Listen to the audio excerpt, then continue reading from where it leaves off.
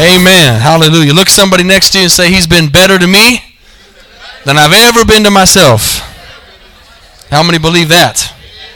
Amen. I am excited tonight. I let y'all know a little earlier that we had a special guest coming through. Amen. And I know he's a favorite to many here. And I know that we're always excited when Pastor Chris and First Lady Calandra come through with their military force. Amen. They take up the whole aisle. And so if you all would stand tonight, just in case someone doesn't know you, the Gregory family, let's give them a big hand tonight. Beautiful, wonderful family. Amen. We're so glad you're here. They were passing through. He was preaching for, I won't take anything away from him, but he's preaching for a good friend of his in Austin, and they were driving through. And so, I can't let them drive through without coming through the pulpit. Amen. So I'm so glad he's here. He's my brother from a different mother. Amen. I love Pastor Chris. Me and him have just always had a great friendship and relationship. And we've been having a good time the last couple of days. They've been passing through. So I know he's got a word for me. I don't know about you, but he's got a word for me tonight. Amen. How many came to receive a word for you tonight? Amen. Let's give Pastor Chris a big Victory World Outreach, Denton, Texas welcome tonight. Amen. Thank you, man. Appreciate you. Praise God. It's good to be here tonight. Hey, man, I feel a little shorter up here behind this pulpit. Pastor Blake, so tall, they stand up. What do y'all do when Pastor Marshall come through and preach? Oh, man. I hear you. It's a blessing to be here tonight. Thank you.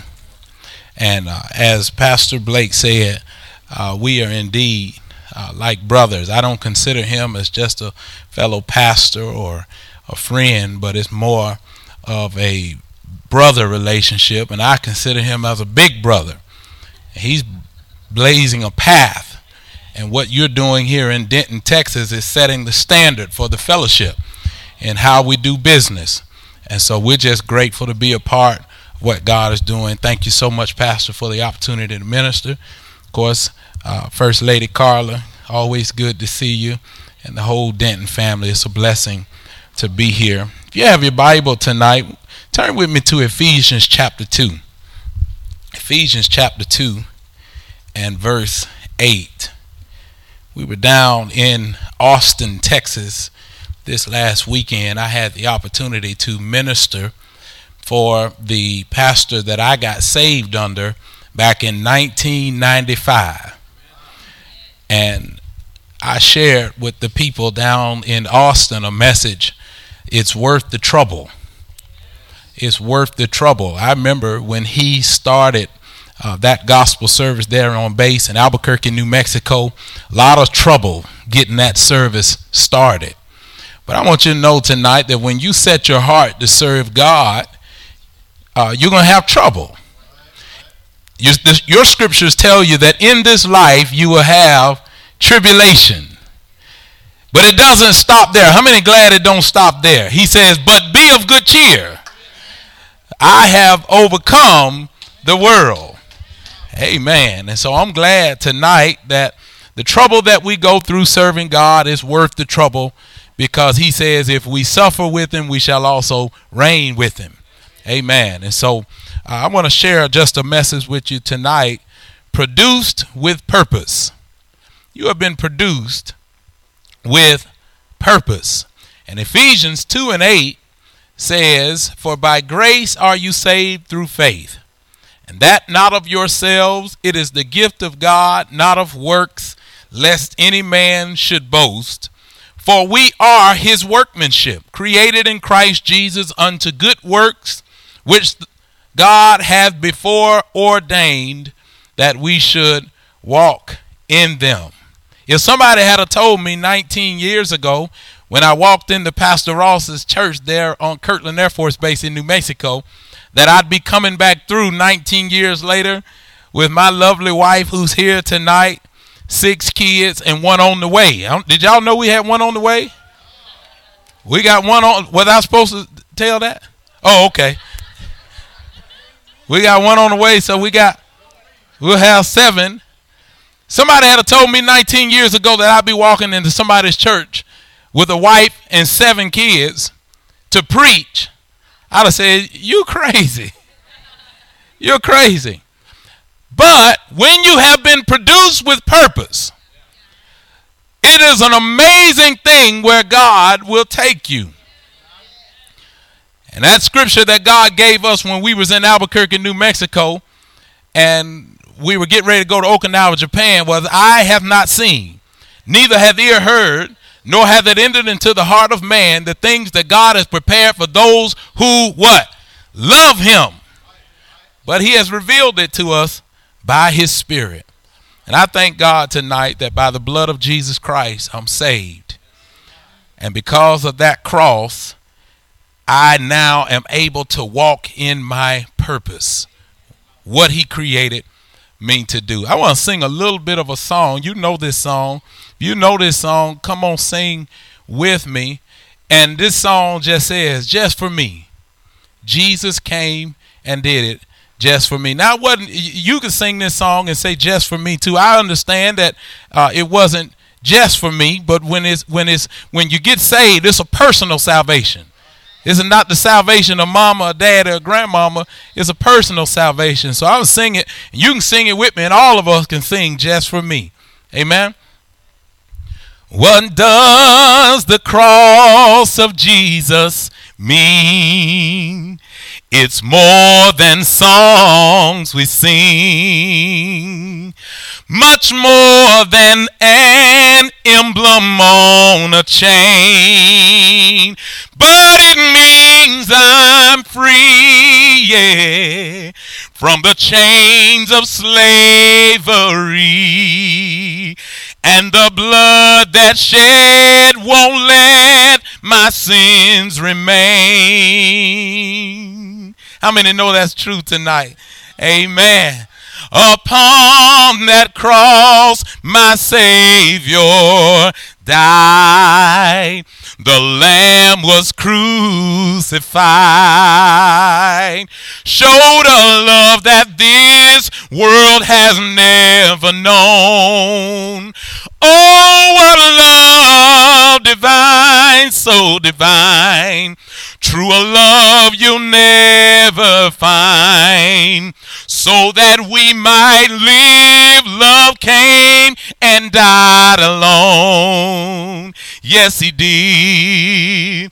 Well, the cross will always represent the love God has for me. When the Lord of glory, heaven sent, gave all on Calvary, he did it just for me, just for me.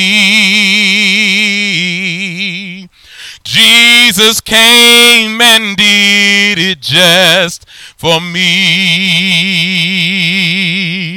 Well, the cross will always represent the love God has for me. When the Lord of glory, heaven sent, gave all on Calvary, he did it just for me, just for me. Jesus came and did it just for me. Lift your hands and say it with me. Just for me. Just for me. Jesus came and did it just for me. Just for me. Just for me. Jesus came and did it just for me. Let's give Jesus glory for coming and doing it for us. Thank you, Jesus, for coming and doing it for us, God. We give you the glory tonight, Lord. Lord, we recognize tonight, God, that your plans and your purposes shall come to pass because of what you did on that cross 2,000 years ago. We can walk with purpose, and we give you glory and praise for it in Jesus' name. Amen. Amen. Thank God for the blood of Jesus Christ. I don't know when you got saved, but I know when I got saved, I didn't even fully comprehend how big a magnitude. I knew I was happy when God came into my life, but I didn't recognize how big, how magnanimous it was that God was in my life. And the course that he set me on was like going from south to north, like going from west to east. It was a totally different direction. And when you get saved, God sets you on a course of purpose. Here in Ephesians chapter 2 and verse 8, we're talking tonight about purpose. Purpose means that there's a reason for your existence. Purpose requires a design of your existence. In other words, what I mean is when a manufacturer is going to produce some sort of knife, they want to know, is it a steak knife? Is it a butter knife? Is it a chopping knife? Is it a carving knife? Because depending upon what the purpose of the knife is, there will be a specific design to it. And so there is a purpose required for a design of existence. And then finally, there is a purpose. Your purpose concludes that there is a reality of your existence. In other words, we're not just coming up with a bunch of plans and a bunch of schemes and then nothing happens, but those things that God thought of before you were formed, those things must be made a reality. And so there's a reality of existence. Purpose demonstrates that. But none of this happens without salvation. None of this happens without salvation. I remember when I got saved, and all I knew was that I wanted to be in the military, and as the old folks used to say, make something out of yourself. Anybody ever told you that? You need to go make something out of yourself. Well, what does that actually mean? Because there's a lot of folk making something out of themselves. The guy on the corner selling dope is making something out of himself. The lady that's on the streets at night is making something out of herself. But that God has a purpose for my life, and that purpose can only be found through salvation. And he says here, we're saved by grace through faith. I would encourage you to commit that scripture to memory besides John 3:16, which every sinner knows. That was the first scripture that I memorized when I got saved. The first scripture I memorized, we're saved by grace through faith, and that not of ourselves. In other words, I couldn't do that myself. That was not something that I could accomplish on my own. That was not something that I could manufacture up myself, not of yourself. It is a gift from God. If you ever have to work for a gift, it ain't a gift. It's your salary. Wife, if that husband say, well, you don't deserve a gift for your birthday, tell him, listen, a gift is a gift. It ain't something you work for. I could say it the other way, but we got kids in here tonight, so we're going to keep it rated PG. The basis of your salvation. Nothing else in this entire world demonstrates to man more that he has purpose than salvation. Nothing demonstrates more that you have purpose than salvation, because God he sent heaven's best for you. He gave his very best for you. Jesus Christ came, and that's the best that heaven had to offer. That's a demonstration that God has a purpose for your life. He moved heaven and earth to have a relationship with you. I don't know how much you would spend for your dream home, or your dream car. I was looking as we were driving in, we're going through and visiting family down in Killeen, Texas, and visiting family up here in Ennis, Texas, and driving through the Dallas area. Man, there are some beautiful homes here. And Pastor Blake says, you know what? The cost of living is cheaper here than it is in Phoenix. I said, man, you make me want to move to Dallas. You make me want to live here because you can get your dream home cheaper here. And a good church. He's selling. Paul up here selling it tonight. What would you pay for your dream home? What would you pay for your dream car? I told my church in Phoenix, I said, if y'all ever want to buy me a car, buy me that Mercedes-Benz that's shaped like that. Y'all seen that one? Boy, that thing nice. I said, I want that Mercedes-Benz shaped like that. What would you pay for your dream car?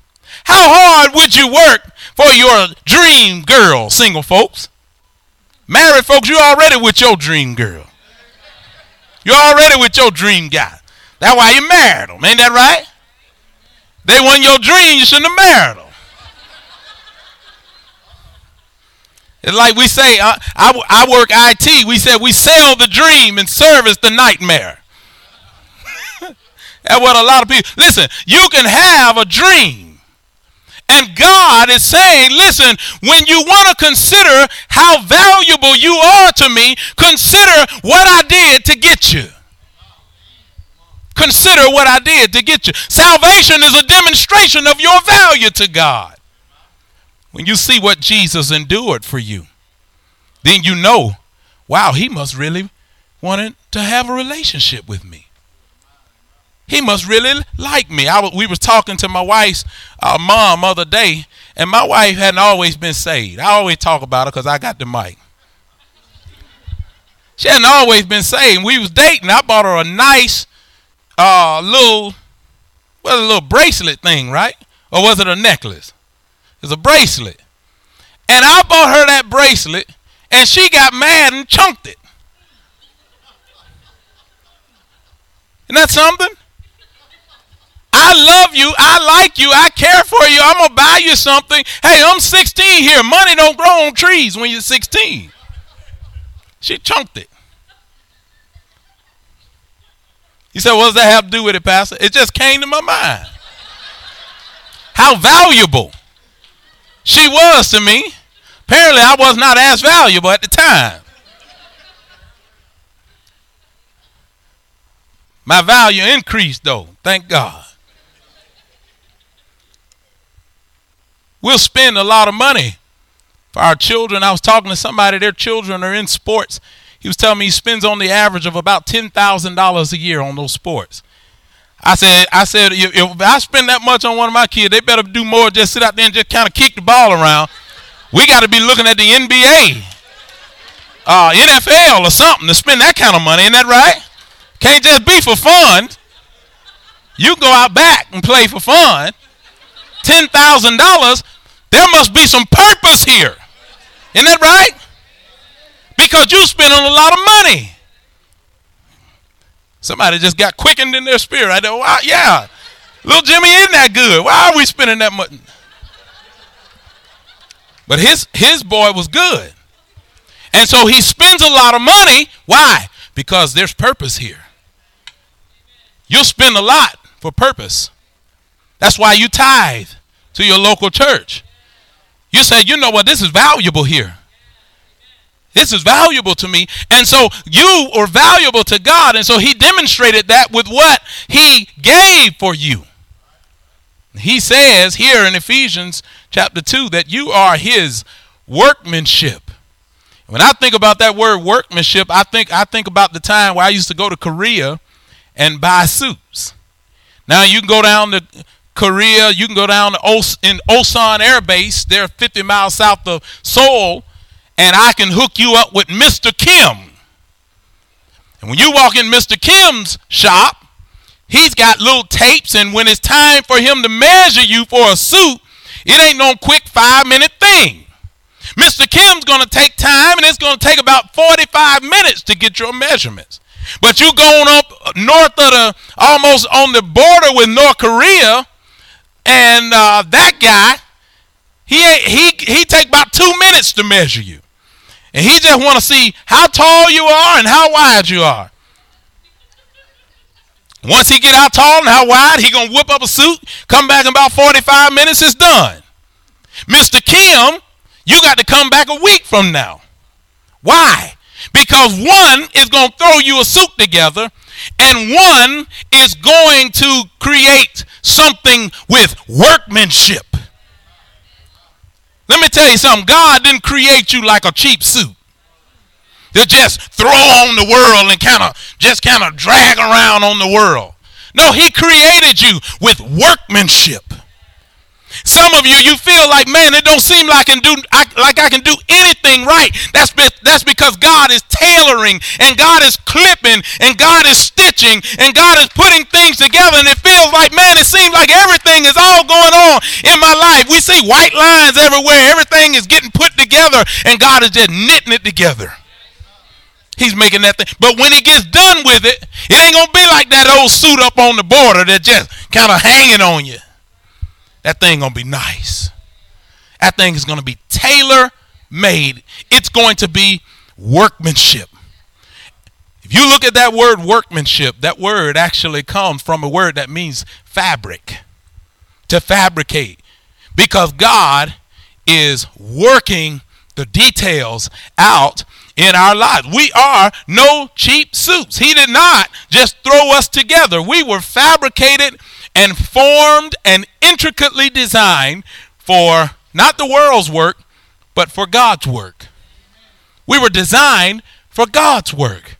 Jeremiah 1:5, he says, before I formed thee in the belly, I knew thee. Isn't that an amazing thing? God says before you were formed, he knew you. And before you came forth out of the womb, I sanctified you. I set you apart, and I ordained thee a prophet unto the nations. Jeremiah had the call of God on his life before he left the womb. Can I tell you tonight that you had the call of God on your life before you left the womb? Now what happens is when we come out of the womb, life happens. We make decisions. Decisions are thrust upon us. And oftentimes we get off track for the will of God. That's why I bring my children to church, because I don't want them to get off the path that God has for them. He has a path. I want to keep them on that path. That's why we come to church. That's why you bring your children to church. That's why we lift our hands in worship. That's why we glorify God. All of that is needlework. All of that is stitching and fine etching where God is putting it all together. And our tendency, we tend to sometimes, I don't know about you, but I tend to feel insufficient. Like, man, how can I do all this? How can I be useful in the kingdom? What do I have to offer? Or we can get real and say, you know what, I'm just tired. How many in here tired tonight? Nobody tired? Well, you need to talk to the folks in Phoenix. They all tired. They be slamming them energy drinks. Y'all drink energy drinks? No? We got a couple that slam the energy drink. Man, I'll tell you, they be slamming them. They used to drink beer, now they drink energy drinks. Just 4 or 5 of them. Just Nobody picking no cotton. Nobody's, puckwood. Nobody, I'm from Alabama. Nobody had to walk 5 miles to school one way, but we're tired.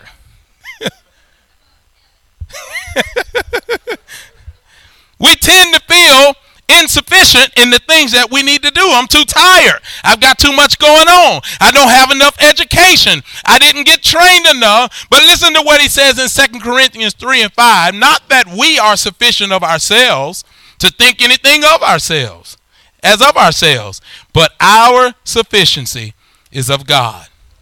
That's what makes us sufficient.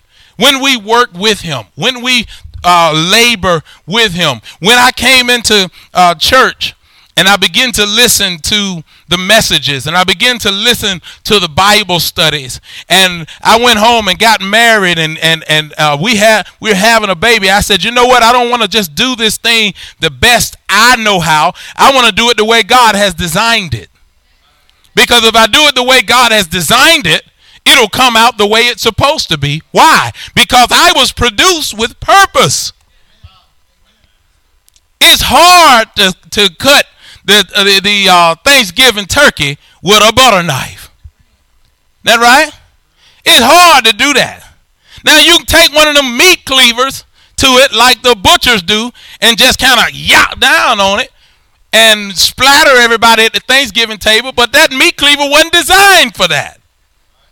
And so sometimes when you're trying to do stuff that you're not designed for, you cause problems. Last time I was here, I talked to you about when I got out the military. I could have stayed in the military, but it would have caused a lot of problems. I might have even been successful. I think I would have been very successful if I had stayed in the military, but it would have caused a lot of problems. You got to stay in the will of God. When you stay in the will of God, it won't cause problems. Now, you'll have troubles, but there's a big difference between the problems and the trouble. Many are the afflictions of the righteous, but the Lord delivers us from them all. We got on the road. We were coming up this way. I think that's 35 West, 35W over there. I thought odd number interstates were north and south, but apparently 35 is east and west. That right? No? It's north and south? Well, what's 35E and 35W? Huh? Well, that's confusing here in Texas. We were heading up here. We were on the path that we were supposed to be on, but guess what? There was a traffic jam. It seems to be you all have a lot of construction going on here in Dallas. And so even though I was on the path that I was supposed to be on, there was trouble. I could have said, I don't like the fact that all this trouble on 35 northwest or east, whatever I'm on. I'm just going to get off and I'm going to drive through folks' yards and carry on to get to where I'm supposed to go.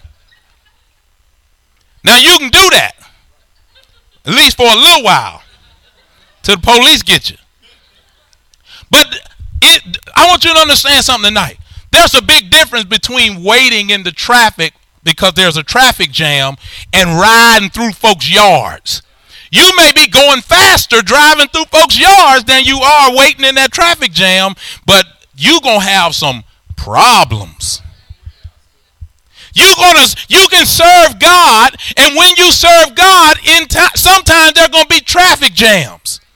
Sometimes when you're serving God, God's going to be doing some construction, and he may cause you a few delays from time to time. But don't ever think for one moment, if only I step out of the will of God and do it my own way and I can go faster then. Don't think for one moment you're going to be successful there, because then when you step out of the will of God, you're going to have some problems. What's the moral of the story? So easy somebody from Alabama can get it. Stay on God's path. You're going to have trouble. Stay on his path. You're going to have setbacks. Stay on his path. He says that you were created in Christ Jesus unto good works. You were created. That word is what they call past tense. Thank a teacher for that. Past tense. That means you were created for good works which the Father had before ordained. In other words, you're not riding along 35 Northwest and the road is just being created in front of you as you ride along. Isn't that right? I know they're trying to make our kids think, you just do what you want to do and it's a virtual reality. No, the road is already created. The path has already been laid out before you. You ain't riding along and God's trying to figure out and keep up with, Gabriel, they just took a right. No, God knows. What did Job say? He knows the path that I take. And when he hath tried me, I shall come forth as pure gold. Why does he know the path that I take? Because he laid it out. He laid it out. And he lays out your path before you. And when you get there, the road is already laid out. Created unto Christ, created in Christ Jesus unto good works. There's a word, sometimes we're afraid to use it because the Calvinists have hijacked it. It's called predestination. They think that there's nothing you can do, you're going to just automatically do the will of God. That ain't no more true than somebody just saying, you know what, when I leave out of here, I'm going to be on 45, I-45, no matter what I do. I'm going to end up on I-45. Next thing you know, you on 20, headed to Wichita Falls, some 287 headed to Wichita Falls. You ain't automatically going to be on 45. You won't automatically just be in the will of God. You got to know where you're going. Who was that? They said, Lord, we don't know where you're going and we don't know how to get there. What did Jesus say? I am the way, the truth, and the life. No man comes to the Father but by me. And so I see God, I see him as the grand GPS. He is the one that says, turn left, turn right out of here and get on, what we got here, 380, 377. I go from 377 and then I get on 35. And then when I'm on 35, depending on if I'm going W or E, I roll on down through Dallas and then eventually I'll pick up 45. Isn't that right? But if I head on 377 and go north and then take 380 and then head that 35 north, no 45 to be found. God has predestined you. And he said, go that way. Go that way. And when he says go that way, don't say, well, I remember such and such and I'm going to go that way. Don't say that. Don't say, well, I such and such told me they went that way that one time. And no, don't say that. What scriptural basis do I have for this simple example? Trust in the Lord with all your heart and lean not unto your own understanding. In all your ways, acknowledge him. What does that mean? That means when I'm coming to this church tonight, I take a look at that GPS. I take a look and see what it say. In all your ways, check with God. And he will do what? Direct your path. Be not wise in your own eye. Oh, I've been to Pastor Blake Church before. I know how to get there. Oh, I know how to be a good father. I know what a father's supposed to be, and he ain't looked in the book and ain't looking at no godly examples. I know how to run my money, and them folks finna come get that pretty car. Nobody gonna tell me about how to raise my kids, and kids just running around just crazy.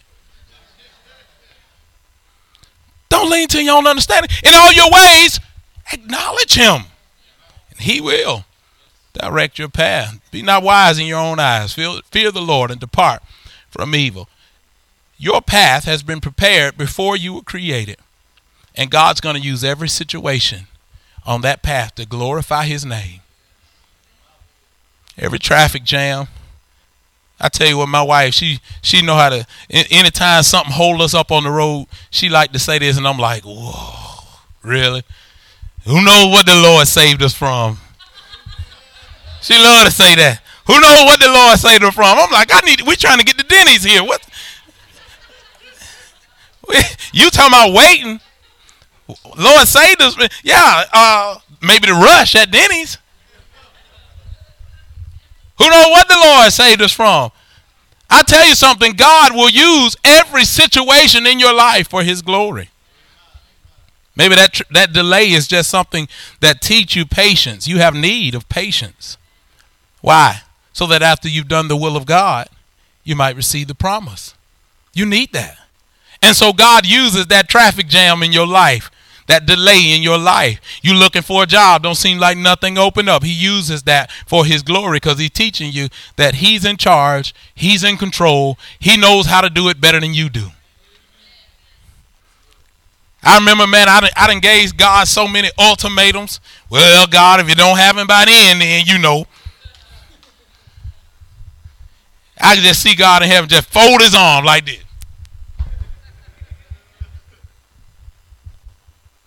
He just let that timeline go right on by. Why?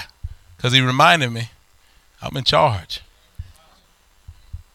And so you know what I've learned to do? I'm learning to do. I'm learning to do what them old ladies used to sing when I was a little boy. Learning to lean. I'm learning to lean. I'm learning to lean on Jesus.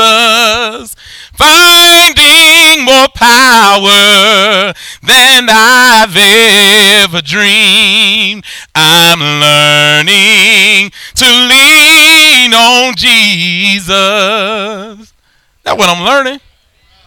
That's what I'm learning. And what you do, you know what you do in those times like that, if you'll sing a song. I know it's hard to sing a song in a traffic jam. It's even harder to sing a song in the traffic jams of life. Hard to sing a song when the storms are raging. Even harder to sing a song when the storms of life are raging.